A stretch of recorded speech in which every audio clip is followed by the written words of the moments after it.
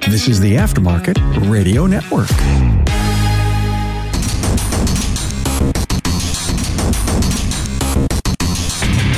Welcome, everyone, to yet another episode of Diagnosing the Aftermarket A to Z. I am Matt Fonslow, and tonight we are graced with the presence of not only Brian Pollock of Wilco Auto Care, but also Jeff Barnes, who both of us are still trying to figure out who he is. I'm just kidding. Jeff Barnes is a diagnostician, programmer, Swiss Army knife for L1 Diagnostics and Programming, correct, sir? Yes. That's as much as we know about him. Other than that, very mysterious. Well, before we get too deep into this, let's take a moment to thank our sponsor, Napa Auto Tech Training. Napa Auto Tech offers 3-hour virtual technical classes that can be accessed from the comfort of your home. To find out what courses are available, go to napaautotech.com and click on the Napa Auto Tech class calendar link. All right, guys, welcome to the podcast. Really, welcome back. Yeah, thanks for having us. All right, Jeff, this is your idea. This is my idea. Okay. So Brian and I were talking the other day on Messenger, and I got to noticing that there's a lot of information being spewed on Facebook and other platforms, I'm sure, between shop owners and shop management companies, and it's so much information. It's a lot to take in, and it's not tailored to anything at all. And so we deal with it on the automotive side, on the technician side. There's a lot of information that gets thrown around out there. But it usually pertains to a certain vehicle, and certain vehicles have, you have a VIN number that is the guidebook of the vehicle that says this car is this year. It came with these options, with this engine. This is what the wiring is going to be. This is what this solenoid does. This is how this vehicle works. And in order for us to give, correct information to people and help them, we usually ask, hey, by the way, what vehicle are you working on? Because we run into the same problem. People don't say, but I feel like with automotive shops, they're all different models and makes and years and locations and everything too. You take all that information in, and it may not be for your shop. Exactly. Who's the authority anyways? Like today, I was out at our one shop. They were into a 2017 Power Stroke oil pan job. Like just, something that's so silly as how tight to torque the bolts for the upper oil pan. There's published information that is the standard information to go by, put out there by Ford Engineering, or if you will, who built that engine, that tells you how tight to tighten those bolts. It's hard. How do we even compare that with, how to run an automobile shop? How do you even know who's right? There's only one answer for the torque spec, right? It's what's published in Ford Service Infos for that torque specification. There's a lot of people out there saying a lot of things. And how do they measure how right they are? I mean, some people measure it in revenue dollars, which I don't know. I guess, that's cool, except for some people do some pretty slimy things to get some revenue dollars. So morality comes into that, right? Is it ethical? Is it moral? It's not just liability, or it's not just revenue dollars, rather. And you see a lot of people puffing their chest out, say, oh no, it's my way. Oh no, this way. Oh no, that way. That's usually done in numbers though, right? Yeah. How do you know? How do you even know who to believe, right? There's no manual. We always talk about industry standards with the repair side, accepted procedures and practices. Is there even any industry standards for how to sell a brake shop, right? There's plenty of industry standards for how to perform one, right? There's a little misinformation here, a little misinformation there, but long story short, you go into the service manual and you can get the standard procedure to perform that brake job. I don't think there's industry standard procedure to sell a brake job. We don't necessarily talk in terms of like economics. You know what I mean? Like if we're going to take a baseline fundamentals, it's pretty rare to hear about basic economic theory. Something that I've harped on for a while or brought up is most most of us have no idea what kind of a service we're providing. You know what I mean? That we might say like labor or parts and labor or automotive service, something like that. But we really don't talk in terms of credence good. Right. Where we as the provider know better than the client or customers could possibly be expected to know. We better know the quality of service we're providing them or the value we're providing them.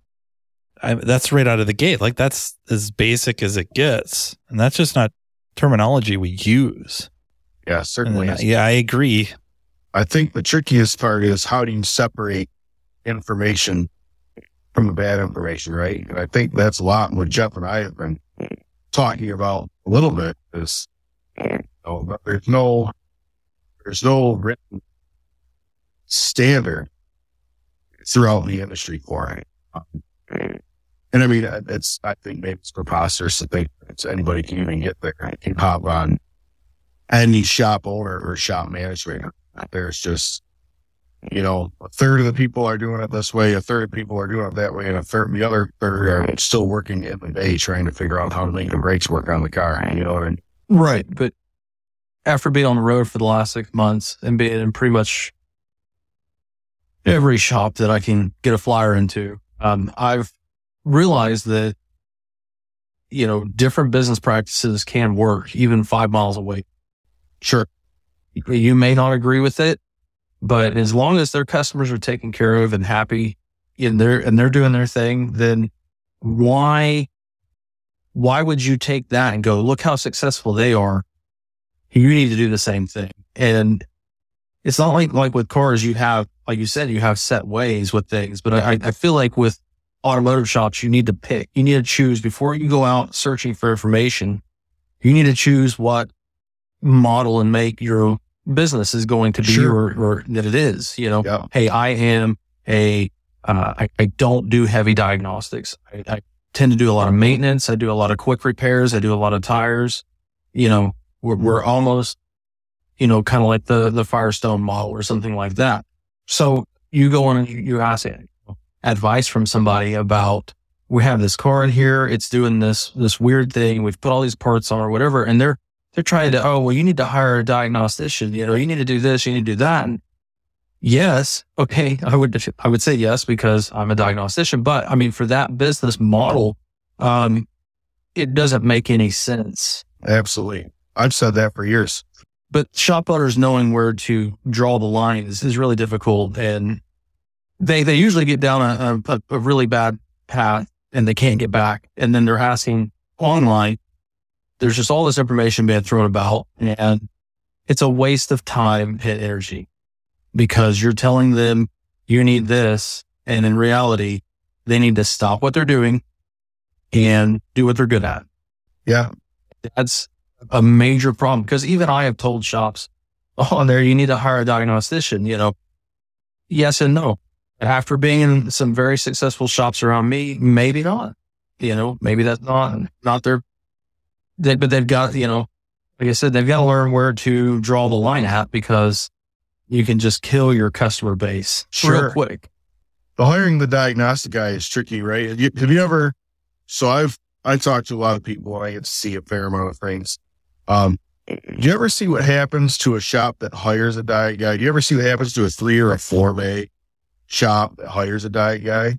So what happens is the shop has got, let's say it's a 3-bay shop. They have 3 bays and they have 2 technicians in 3 bays, for example, right? Or the amount of bays doesn't matter. We'll just say a lower volume shop. And what happens is they've got some solid technicians. These guys can, they can do alignments, they can hang front end parts, they can hang brakes, they can hang exhaust, super efficient, tune-ups, Well, what happens is they get hung up on these cars. And guys get hung up, guy blows, on a Chevy pickup truck, it's got an EVAP code. Just because it's got an EVAP code, he hooks a smoke machine up and he can't find a leak in the smoke machine. Or he hooks a smoke machine up, he spends 15 minutes doing that, and he finds out it's throwing out the vent hole, right? Something that the smoke machine never needed hooked up to figure that out. And, orders the bent solenoid, puts the thing in, it does the same thing because the wires broke 6 inches up to connect it because they don't know how to actually diagnose it. It's in the shop. So the shop owner or manager or foreman or whoever decides, I need a diagnostic. And most decent diagnostic guys nowadays are really not interested in working flat rate. So they pull this guy in there. He's working hourly. Well, this shop owner thinks he's got all sorts of diag work because every time they got to diagnose something, it's 2.5, 3, 4 hours and multiple long parts are thrown at it. Well, this dude has 4 cars to do a day. It takes him 18 minutes a car. He got a diag guy who's getting paid hourly, who's working 2 hours a day. And, that's where the sour feelings start. It's no good for anybody. The diagnostic guy gets salty because he doesn't feel like doing mechanical work. He's there hourly, so the shop owner is making him do mechanical work. The shop owners get a little salty because the guy's not flat rate. So, he's not, doing backflips across the shop with, dueling impact guns, cranking hours out. And it's all because it's no good for anybody. It costs the shop owner a ton of money to bring him on to come do 2 hours a day. Usually they end up parting ways. And it's all because that shop decided not to stay in their lane at the end of the day. It happens often. You really see it happen often. As soon as somebody's like, oh, yeah, I found the shop. They're looking for a diag guy. And I'm like, how big is it? Like, oh, yeah, it's a little 4-bay on the corner. I'm like, unless they've got a diagnostic guy who's leaving to go somewhere else, this is an all new position. And it happens. It happens. It's nobody's fault per se. It's just the nature of the beast. Everybody thinks, oh, I need this. Come to find out, maybe they didn't spend a ton of time training on electrical diagnostic work and spend a ton of time, doing drivability diagnostic training, sending guys out, whatever. And they think that there's just all this black magic that's happening out there. And a guy comes in, instead of using the codes as the part numbers, he just grabs his test light, hits a button on the scan tool, and sees the test light lights up. And instead of putting random parts in, decides that he needs to just find a wire. It happens quite often. And that's a prime example, and I've done the same thing, Jeff. I've been like, oh, if you want to do diagnostics, you need to not have, strut hangers. You need to probably get a diagnostic guy, but I'm guilty. I don't ask the person, all right, how big's your shop and how many diags are you in a week? The reality is, unless you're getting into serious brain benders, a guy that's on location that doesn't have to drive anywhere can knock out 4, 5, 6, 7, 8 diags a day, depending on what they are, without too much issue. There's guys that are driving around that are stopping at big collision shops and doing 4 and 5 at one stop, that are doing 13 cars a day sometimes. It's very hard to tell somebody what they need for their shop without in their shop. And I've been on the receiving end of that too. Well, what you do is this. And it's like, yeah, that's not here. Right. Diagnostic guy gets salty because he doesn't feel like doing mechanical work. He's there hourly, so the shop owner is making him do mechanical work. The shop owners get a little salty because the guy's not flat rate. So, he's not, doing backflips across the shop with, dueling impact guns, cranking hours out. And it's all because it's no good for anybody. It costs the shop owner a ton of money to bring him on to come do 2 hours a day. Usually they end up parting ways. And it's all because that shop decided not to stay in their lane at the end of the day. It happens often. You really see it happen often. As soon as somebody's like, oh, yeah, I found the shop. They're looking for a diag guy. And I'm like, how big is it? Like, oh, yeah, it's a little 4-bay on the corner. I'm like, unless they've got a diagnostic guy who's leaving to go somewhere else, this is an all new position. And it happens. It happens. And it's nobody's fault per se. It's just the nature of the beast. Everybody thinks, oh, I need this. And, it's come to find out, maybe they didn't spend a ton of time training on electrical diagnostic work and spend a ton of time, doing drivability diagnostic training, sending guys out, whatever. and they think that there's just all this black magic that's happening out there. And a guy comes in, instead of using the codes as the part numbers, he just grabs his test light, hits a button on the scan tool, and sees the test light lights up, and instead of putting random parts in, decides that he needs to just find a broken wire. It happens quite often.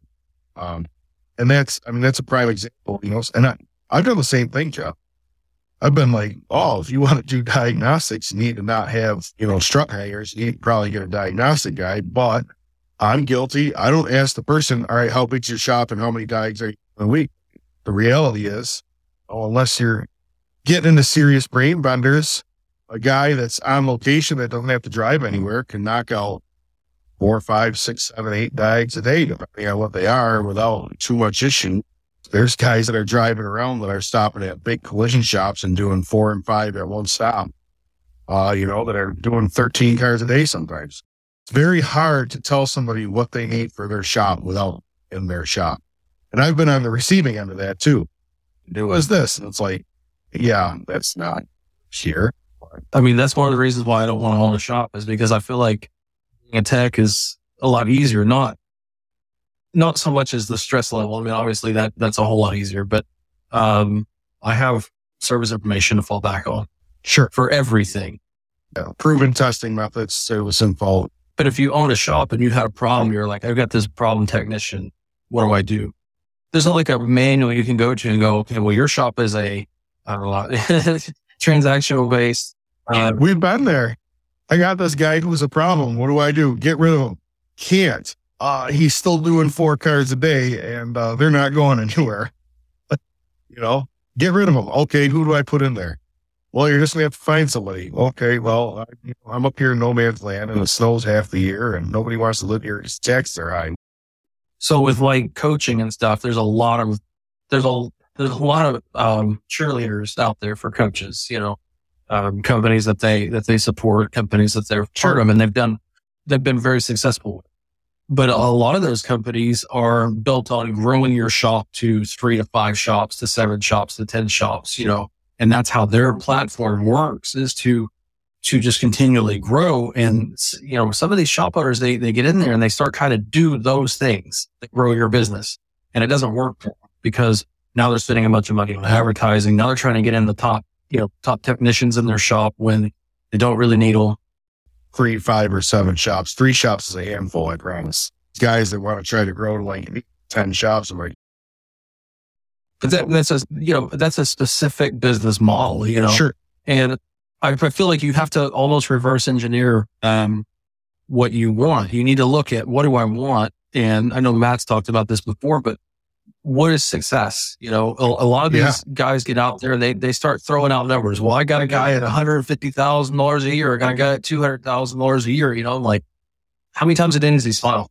I'd like to know that, because I can tell you right now, I don't make as much money as I did when I was a shop foreman, but I sure am a whole lot happier, and that's worth a lot to me, Yeah, I think cranking big numbers is, I just had this conversation this morning with somebody. Their argument was, well, and it's a guy, we're referring to a shop that is very production based, that is open 7 days a week, but the guys still only work 40 hours. But they have a target production number it's higher than 40, very production based. And I go, I said, and one of the people in the chat wasn't he was never a technician. He's a shop owner who's never really been a technician. He's been in and out of the shop. You'll never really spend a ton of time as a technician, which is no problem. He's a business owner. It's not his job to fix cars. But I was telling him, I said, his argument was, well, that place, they only got to go for 40 hours. I go, I want to tell you something. I said, if you got a guy working a 40-hour schedule, and you're like, I need you to turn 65 hours a week, right? And you do your part. You have your front end tidied up so he can do that, and you have the parts there on time, everything else. I said, you're still not doing the guy a favor. I said, he's tearing himself up during the week. He doesn't have that much left for his family on the weekends, and he's hurting his body as he does it. So, okay, it's working good for him in his 20s, a little bit less in his 30s, and he certainly doesn't have time, being exhausted from turning those 65 hours to take any college courses or anything like that after work. And then in his 40s, he's spending half of his time getting surgery consultations for different parts of his body. And the only skill set he's developed over the years, he can't even use to get himself to death. But you were doing him a favor, only making him work 40 clock hours. And that there's a fundamental flaw in the whole production thing. And I don't know how to fix it. But there's such a fundamental flaw in these shops that are like, oh, well, yeah, we need this many hours, Man, just freaking beat guys to death and then wonder why there's nobody left. Right. It's just a prime example of another. I mean, is there really a right way to run a shop? Did you have to ask that? Yeah. You're just talking about a different model. Yeah. If you find the right way and you write a book, you write service information on it, I will quit my job today and open a shop. Yeah. And I will run it because I'll just consult the manual and go, got to do this. I don't have the answers. I mean, our guys don't turn 60 hours a week. Doesn't happen in our shop. Some of our guys don't turn 40. I don't care. Some of our guys they're already making money. Yeah. Yeah. Some of our guys drop alternators and break radiators on jobs that we have to buy. Guess what? I don't care. I think I see in some of these groups, you have to be really careful. It'll really put a negative spin on your day when you read some of these things in these groups. And at the end of the day, you get into your shop and somebody breaks something and you're like, I'm all right, because I'm not one of them guys. I'm not going to run straight to Facebook and ask if I can make my technician pay for the alternator that was greasy, accidentally dropped it and it hit the radiator like he meant to or something. I think that some of these forums will put an excessively bad taste in your mouth with some of these things we read about shop ownerships. A lot of shop owners make it seem like loss and mistakes never happen in any other business out there. Yeah. And do you realize what businesses do? I've seen a guy rolling a pallet jack through Lowe's through where the appliances are, and he turns and blows the glass front door out of an oven. Are they going to pull him aside and say, hey, you need to buy that? No, they don't do that. They don't. Right. They don't say, hey, we're going to order the part and we're going to have you put it on. But you need to clock out when you do that. Yeah, they don't. That's the type of bad information that's getting thrown out there. That's the type of stuff you're talking about that should be, we should have, not regulation, but, we're the Facebook information reader when that stuff goes on there.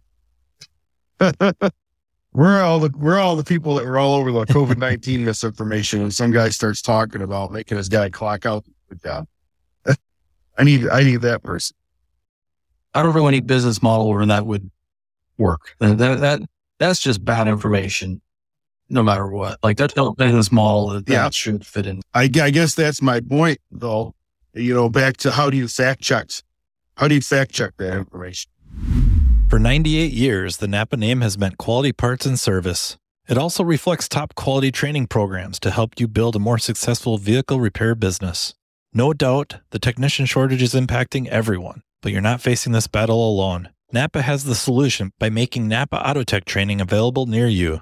Napa AutoTech provides automotive aftermarket technicians career development opportunities through structured, disciplined, measured, and high-quality technical instruction, no matter the technician or service advisor's skill level. This instruction enhances understanding of vehicle systems, increases first-time repair capability, and overall customer satisfaction. It also prepares technicians to become ASE certified. It's a fact technicians who receive training to improve their knowledge and skills have a higher sense of job satisfaction. This reduces technician turnover and increases productivity, directly improving a shop's profitability.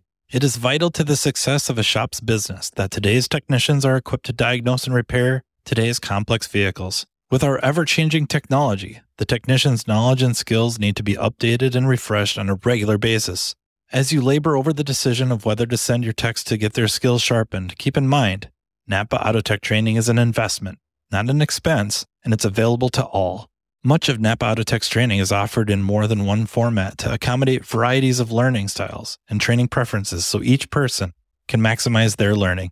Whether you're more of a hands-on person or enjoy learning at your own pace, Napa AutoTech is here to provide you with the training you need in the format that works best for you. To learn more about what Napa Auto Tech offers, contact napaautotech.com. How many shop owners do you know personally, or could you think of offhand, that have an accountant that they pay to do that job? Not just payroll, or maybe not just end of year taxes, but year round. An accountant that's they interact with once a week, a couple times a month, and go over P&Ls, stuff like that. Also have an insurance agent or two that they interact with regularly, and an attorney on retainer. Where some of these questions we're talking about, my tech dropped an alternator on a radiator, broke the radiator, and then the alternator crashed to the floor and broke the alternator. Can I charge my employee for that? Or can I make them finish the repair off the clock? Where if they called the attorney, that would answer that question right off the bat legally. Well, and because that does matter. I mean, in certain states. Absolutely. And that's not to forget that even if it is legal, doesn't necessarily make it right. Values are what people instill in. I got that from somebody else. That's a lesson that I learned. Morals and ethics are certainly questionable in that situation. Ethics, it's playing the long game. Is this a good tech? This is a good person. This is somebody I want in my business. Do I really want to punish them over this? That would come into play. How does it look to the other techs, the other employees, that I'm making this happen? Now, is this a really good move long term? If it's legal, I guess you can do whatever you want. But there's a lot of stuff that gets discussed where 100%. In that state, it's wildly illegal. Like, you can't do that. Yeah. Oh, you've done that? You're lucky to get away with it. How many times do we got to read about the 1099 employee online? Like, at what point does everybody realize that if you have a shop, that your business is auto repair, yep, you cannot 1099 somebody to work in your shop and do auto repair. Like, it's not how this works. No, that still happens around here a lot too. Yeah. Yeah. And it still happens. And how many of those people do you think know they're in violation? Or how many of them do you think, oh, well, so-and-so told me I can do that? I heard from this guy that owns Brand X that I can't do this, actually. There's a loophole. Okay, where's the loophole? Well, I don't know. There's so much misinformation out there. Right. On top of, so there's so much misinformation that's borderline malice, right? Misinformation is so bad, it's borderline malice.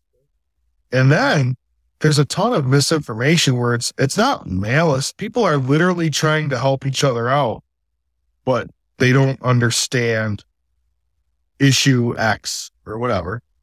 And then you have misinformation where you don't know enough about that person's operation to answer the question. I mean, there's a lot of misinformation that's not malice. It's not it's not that people are wrong. It's, whatever information they're giving might work great in their shop. They might have a super successful shop, depending on how you measure. They might have a shop that does a ton of revenue dollars.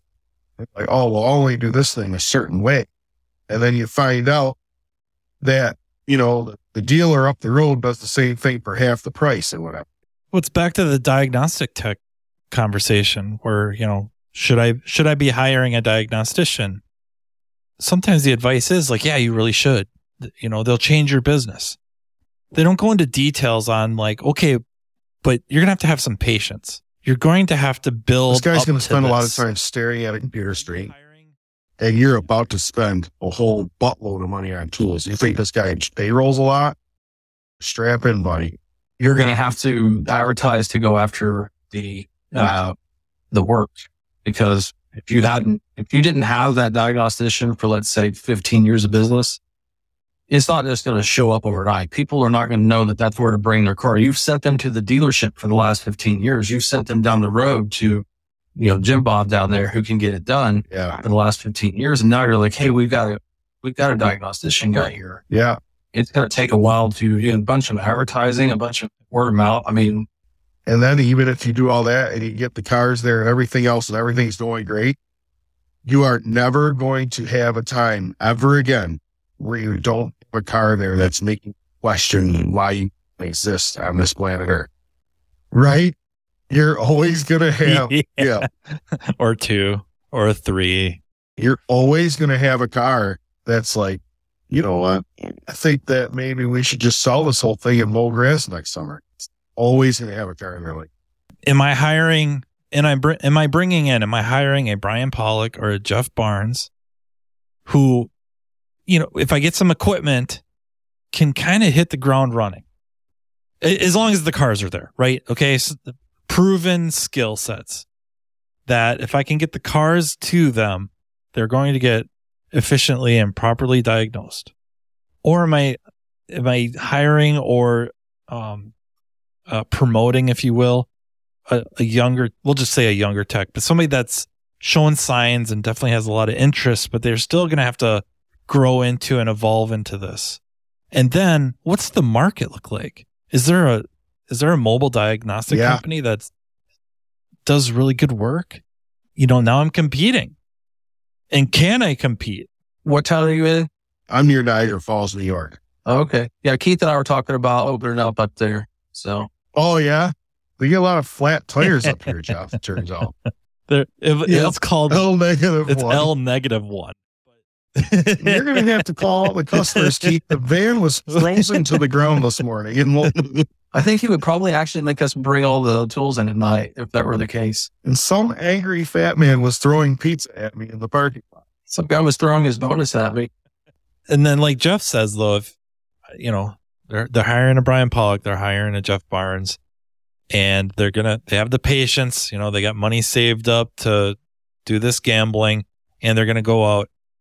There really isn't a mobile company, or if there is, they can't keep up with all the work anyways.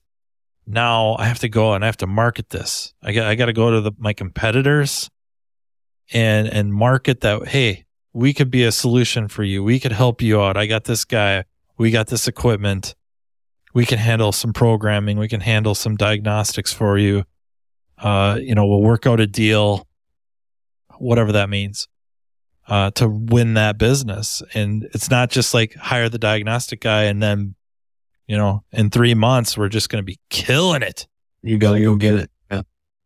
That brings up another thing is with advertising. I see a lot of people blurting out how they're going to advertise. I see a lot of people, a lot of shop owners go, hey, what's good advertising? Not just to find a tech. I see a lot of that.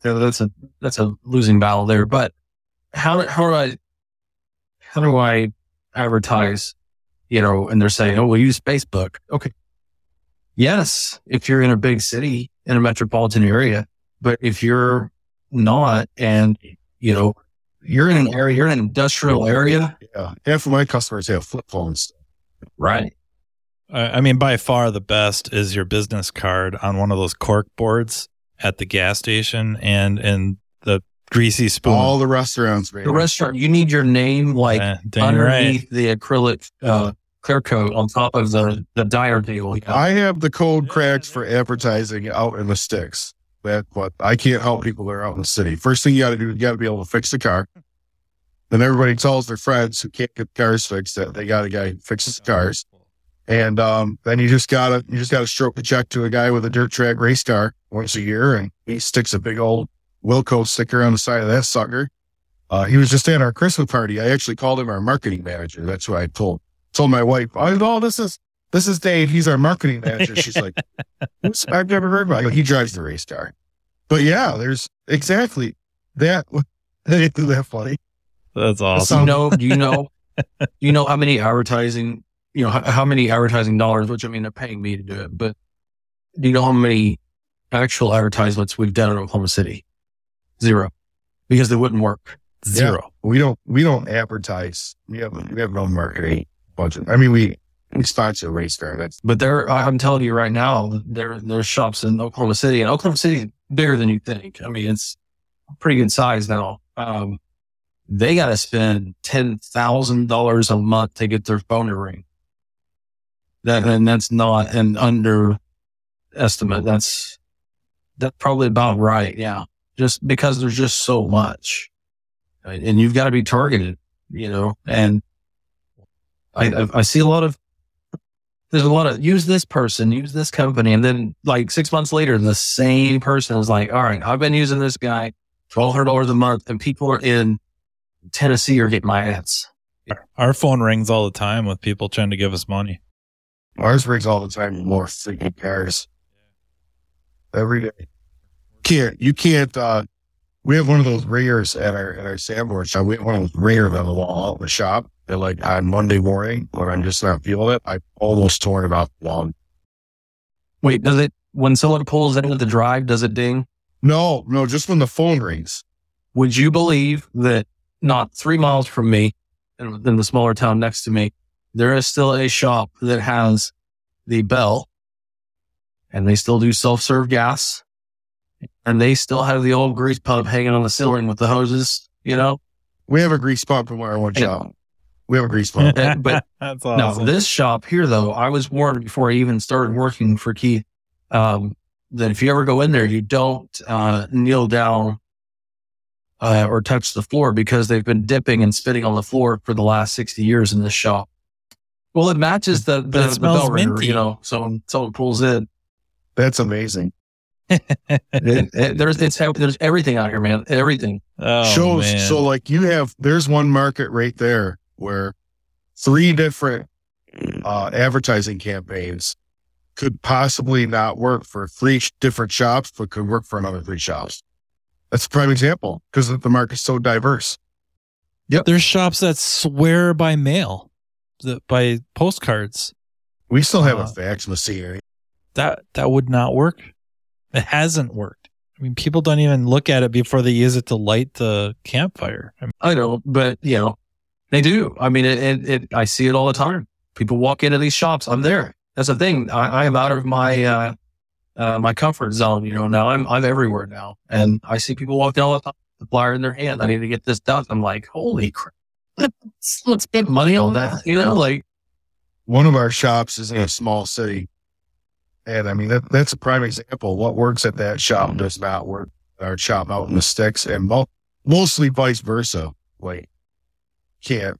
No, there's just certain things that have to be done certain ways when you're working in the shop in the city, as far as dealing with customers. Like our shop that's closer to Niagara Falls is in a more rural area, and I mean there's people who bring their cars there that don't need a home. Like I had a Duramax the other day, and it was a limp mode or whatever.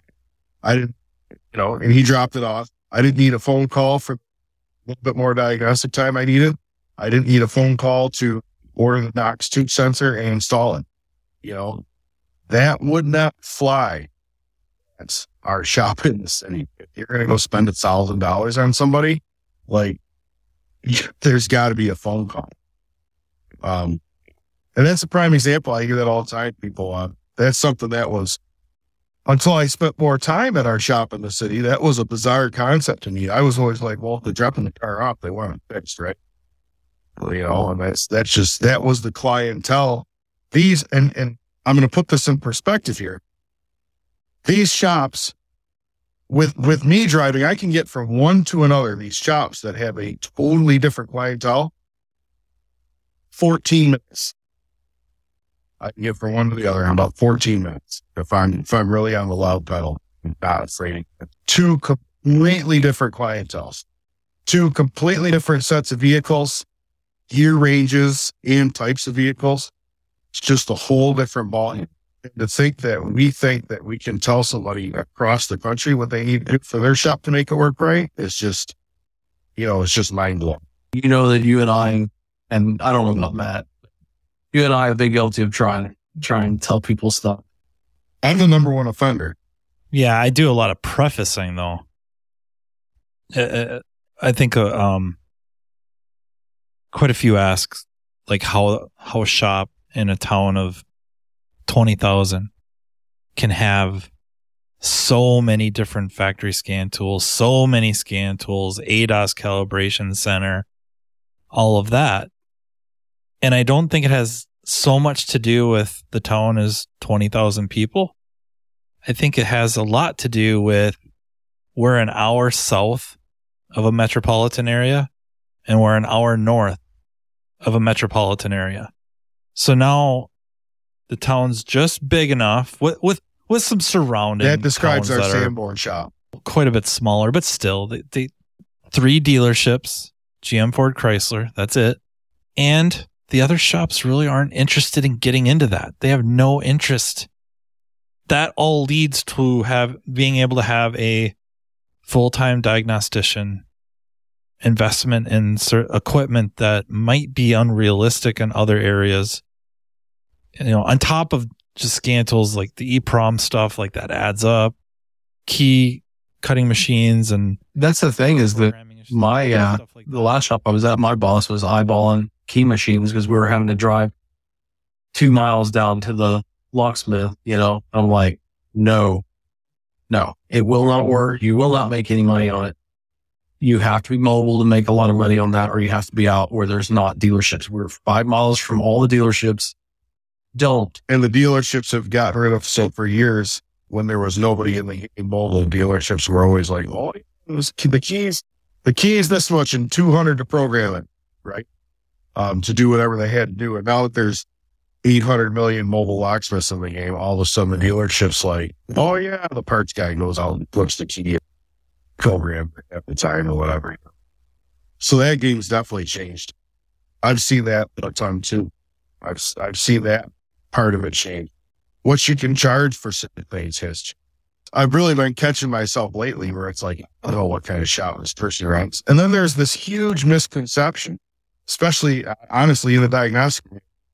If a car tries to, or if a shop doesn't have a diag guy, all of a sudden they're a bad shop. And that's not necessarily true, right? In some cases, they're the smartest ones. They're not necessarily a bad shop. I think what happens is as technology continues to move forward, I think they end up finding themselves in sticky situations more often than ever before. I certainly know we have more cars referred to us every year from shops than we did the year before. Used to be like, you get one a month or something like that. Now it's like, we had like 4 on the lot on the same day. I think it was like last Thursday. We had 4 different cars from 4 different shops. I think it happens a lot more now than it used to. I think some of them are getting smart. I think some of these shops are to the point where, they got their face beaten on a couple of these things, didn't make any money on it, swallowed their pride. They're like, okay, I'm going to have to send it out. But yeah, the idea that a shop's a bad shop because they don't employ a diagnostic guy is, it's not, I don't think that makes them a bad shop. I know that if I only had 3 bays and I had to make a living for me and 2 other technicians, wouldn't go hire a diagnostic guy. So that's just the reality. I feel like the point of turning customers away, I don't know if that's being coached by a lot of companies. I don't know if that's being, a lot of shops that are asking for help because they needed help 5 years ago, and they're finally they're about to fold, and they're like, all right, I need help. And someone's like, okay, well, how many cars did you turn away? And they're like, well, I can't do this and I can't do that. I can't do that. Well, you need to do that. You need to get the equipment. You need to be doing, offering everything. You need to handle everything, or it's like that. Even we don't handle everything, we're supposed to be the guys that save the day. And sometimes we're like, no, this isn't us, Right. And so I feel like the coaching companies are peddling the idea that we have the expert on this. And I've heard it all here. And I probably know who the coaching company is, but they'll say, well, we have a so-and-so expert. I'm like, no, and none of us are experts. Okay. we read service information, or we, have somebody we can ask. But so I feel like that is a major misstep that's being taken when talking to these shops, because if your demographic is Euro cars and you're not working on Euro cars, and someone's telling you over the internet, like me, because it would be me, because I hate Euro cars. I'd be the one going, yeah, dog, you don't even work on Euro cars. It's a waste of time. It's a bunch of energy. They're a pain in the ass, when in reality, that's their demographic. They need those cars. That's what they need to be working on. Get the Chevy to the curb, the BMW in, and it's so hard to know. Step A, drain water. Step B. Yeah, they're huge money makers. They're huge money makers. I know what you mean. That's a great example of, just like you said, just telling somebody to kick the Euro cars to the curb. It's like, well, have we even asked what they're trying to specialize? Do we know what they have the tooling and equipment for, right? What a shop has tooling for at the moment, because, if the shop's in trouble, like you said, I think you're right. I think you're absolutely right. A lot of these shops are asking for help, needed help 5 years, and have their stuff. They didn't have stuff working that great 5 years ago, but they've been riding the booming economy, right? The pandemic thing really didn't shoot as many shops down as everybody would say. They've been riding a booming economy, arguably, since 2012, 2013-ish. They've been riding a booming economy. And now they need help. And it's so easy for us to go, I just did it today. Guys, like, all right, we work on European vehicles. We have this scan tool. It's worn out. What do I go get, right?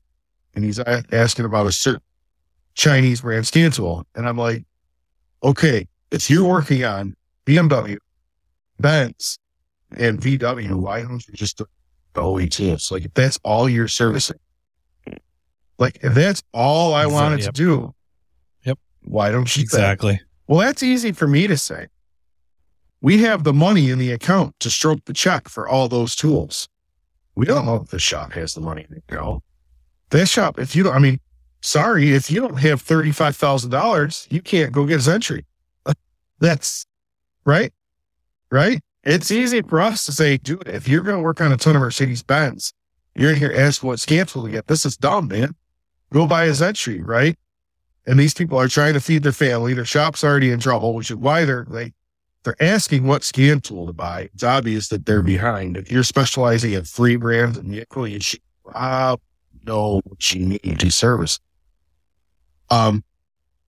Yeah, it's so easy for us in our certain positions. And I'm not trying to brag. Believe me, there's multi-shop operations that have way more than me.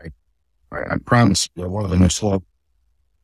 But it's so easy for us to just say something like that. Just like, okay, well, get the credit card out and call Germany, get the Zentry. You'll have it in 6 to 8 weeks if you're lucky.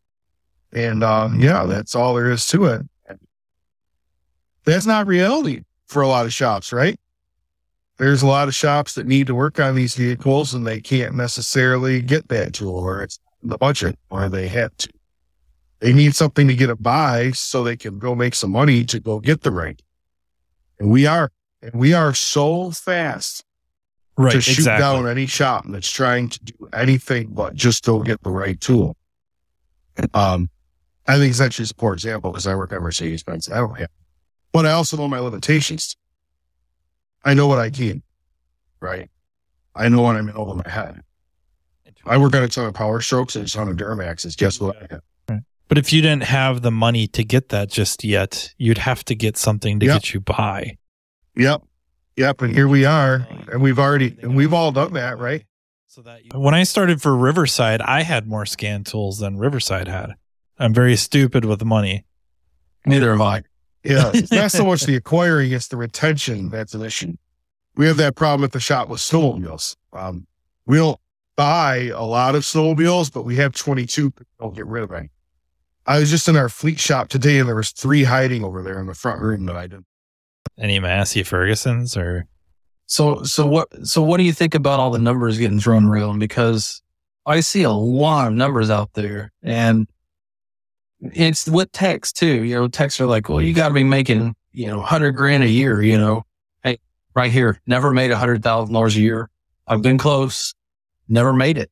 Doesn't matter, and so a lot of, seriously, like when I go to these shops around here, their number is, they're like, hey, are they taking care of you where you're at? I'm like, no, more than you can imagine. But go on, they're like, well, I'm learning a diagnostician. I'm like, look around. I'm like, no, you need me here 3 times a week right now. No, that's it. You need me three times a week. You're going to pay me. Okay. And they're throwing out these numbers, $100,000 a year, I'm like, that goes back to what I just talked about. You got to get himself in a situation where you're going to pay $100,000 a year to do 3 cars a week. Essentially, yes. And it's not just that though, too. They've all got these made up numbers in their head. Well, you have to be doing, $30,000 a week. You got to hit this certain gross profit, net profit, all this stuff, And if it were me, the way I would run it is at the end of the year, I look at my bank account and go, I got $200,000 in the account. Is that what I was after? Yes. Or I could be one of those who crunches the numbers down because the coaching companies and all the other shop owners are out there slinging numbers. You just described how we operate our shop. Because then at the end of the year, you're like, hey, I netted 20%. Your net of 20% is only $35,000. I'd rather make the $200,000. Sorry. What we do, even if it was only 10%.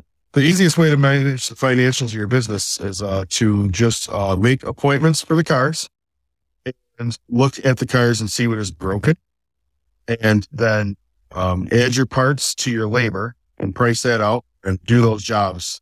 And that's how we manage the financials of our business, which is a piss poor way to do it. And here we are. We started the floor of a barn. There's 3 shops and a bunch of people. Are you charging for diag though? Oh, absolutely. Absolutely. 100%. There's a cover charge. Yeah. If it says, hey, if they say, can you look at, that's as soon as they need something looked at, that requires expertise. If somebody's like, my brakes are grinding and I have a rattling underneath, like I'm not going to hit them 0.5 to tell me exhaust shield seems. I'm going to do that in my inspection. Do you feel like the numbers should just be a measurement and not necessarily a goal? Because to me, I feel like shops are chasing. Because cars are only broke the way they are. Mrs. Jones 2014 Chevy Trax doesn't care about what my ARO needs to be. Mrs. Jones Chevy Trax is broken the way her Chevy Trax is broken. And I'm sorry, that doesn't go over well with business people. They're like, oh, this isn't fixing cars, this is a business. Well, Mrs. Jones doesn't give a flying F about my business. She wants her check engine light off on her Chevy Trax. And if it only takes a bird valve to do it, sorry about Goodyear-ized and the oil cooler's not leaking. All Mrs. Jones is getting is a bird valve. That right there is what is keeping you guys so busy and keep going is you're willing to make the lower sell that time around in order to get them back in when it's really broke.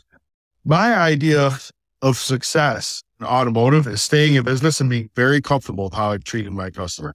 I'm willing to make whatever sale that car requires. It's not about how many hours per RO I need.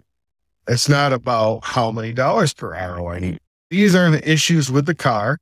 I prioritize the issues, and that's what we do. It's not about, I got to move this number around so this job makes sense on the parts to labor ratio, blah, blah, blah, right? Like, and I can't stress enough, I'm not throwing shade at guys who do that. That's how you want to run your business. If you deem that an acceptable business practice, right? Your job as a businessman is to do that. That's great. I'm a car guy. I'm there to solve that person's problem. I'm there to make sure their car is safe, right? I'm still going to check over every car that comes in the shop. Mrs. Jones Chevy Trax and their purge valve. I diagnosed their purge valve from the driver's seat, right? I didn't hook a scope up to a purge valve, which seems to get popular on Chevy Trax on the internet for some reason. But anyways, I diagnosed it in 3 minutes on the driver's seat, right? I'm going to charge her the full hour labor, even though I diagnosed it in 3 minutes, because that's my diagnostic fee. Guess I've been around the block.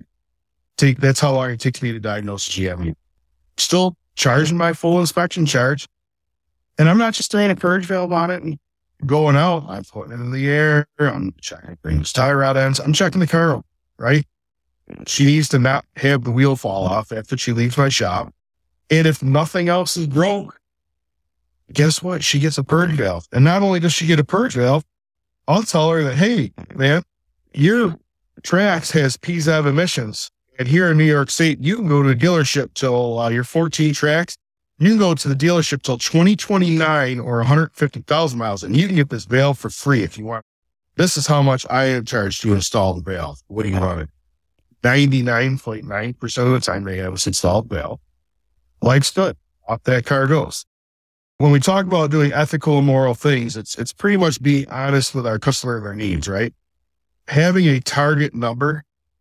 Does having a target number put you in position where you get a lot of cars in a row that do a lot of things? Are you getting pressure all of a sudden to do things that are maybe stretching the truth about needs? Who makes those target numbers? See, and that's what I'm seeing a lot of is there's the mythical numbers thrown out. You have to make this much on parts. You have to make this much on your net profit, gross profit, your labor profit, all this stuff. And they've got pie charts and they got all this stuff, right? And so they're chasing that. And in the quest for that, they're going, well, I got to make 68% of my parts. So instead of putting the factory part on there, I'm going to put the off-brand, cheap, maybe something they ordered online that comes in a truck from a big company, right? That might not even be a legitimate part. And so they're chasing that, and they're chasing the labor numbers to where they can't hire a tech because, well, I can only pay up to 30%. Yeah. I had somebody tell me that recently about one of our shops. They said, oh, your payroll to GP dollars is way off. Okay. Well, guess what? Everybody's happy. Right. I mean, there's shops out there who are missing out on hiring a good tech because they're chasing a false number of you have to be at 30%. And that tech is asking for, say, 34%.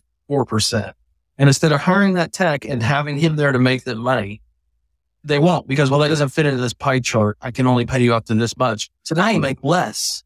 I think it's looking at numbers, but not necessarily understanding what they really are. Because I think Jeff said something that's really important. Are certain numbers are for measurement. That's what they are. You're measuring something. They're not necessarily the goal. And I think sometimes we get benchmark numbers thrown out for numbers that are normally used as part of analyzing your business. We change it into a benchmark. So now it's a goal. You have however many techs that can work on 3 cars a day and they can bill 3 hours per car. That's 9 hours a day. And that's where it starts, right? It could almost cookie cutter. A lot of shops can't operate that way. Our shop can't operate that way. We absolutely have goals. We have profit goals for the year, meaning we want to make money. We want to be able to pay all our bills, pay everybody, and then have money left over to, do we need to buy a new tire machine? There's goals.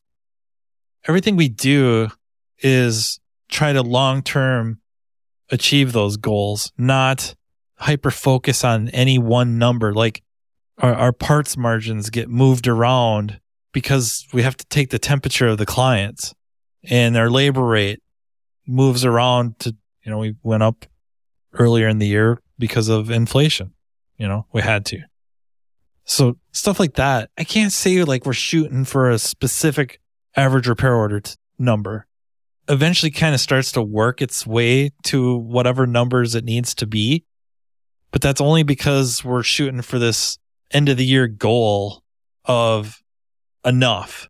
Typically we overshoot it. That's what our goal is this amount of money, essentially for the owner to get a return on investment, right? Could he have taken the money and just stuck it in a savings account and made more money? Why have the shop? If he could have stuck it in a money market and made more money, why have the shop? Is it perfect? Absolutely not. It's hard to tell people what to do, especially, so-and-so's shop. They do a lot of maybe tires and steering and suspension and stuff like that. They can be more high volume. They don't need the margins.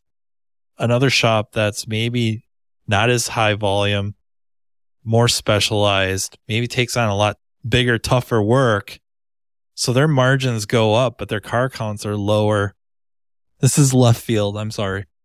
But it makes me think of Bruce Lee.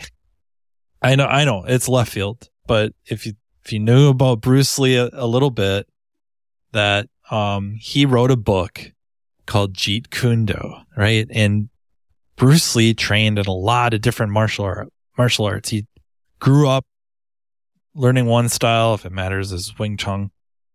Thought that was really good. But then he starts learning from other people, different ways of doing things. And, of course, Chuck Norris, and then Gene LaBelle, and just the list would go on and on and on. And he's picking up these little things. And he gets to the point where he writes this book, and essentially all it is take what works and keep it, do away with the stuff that doesn't work. And where it gets interesting is what works for Bruce Lee won't work for me. He's very athletic. He can do the splits, right? He can kick really high. That would not work for me. I couldn't do what he does. But maybe because of, my size of being around 6 feet tall and my weight, there's certain things I could do that he wouldn't work so good for him because he's smaller stature and whatever. And that's what I guess I think of a little bit with shops is, or businesses in general, is you kind of take it all in and think about it and maybe try some stuff and you watch the results and you tweak it a little bit. And there's certain things that will work like gangbusters. And then there's other stuff won't work. And what works for your shop may not work for another shop. Why it works for yours, you may not even be able to explain it. But it works. And then something else that works like gangbusters for whatever, so-and-so, another shop owner, another business coach or whatever, you try it. And in good faith, try it. It doesn't work. And nobody might be able to explain why. It just doesn't. Well, why keep doing it? Because it works for them. Move away. Find something that does work. That's what pops into my head. I talk to guys that do Chevy Traverse timing chain jobs because, it's 40-minute faster, right?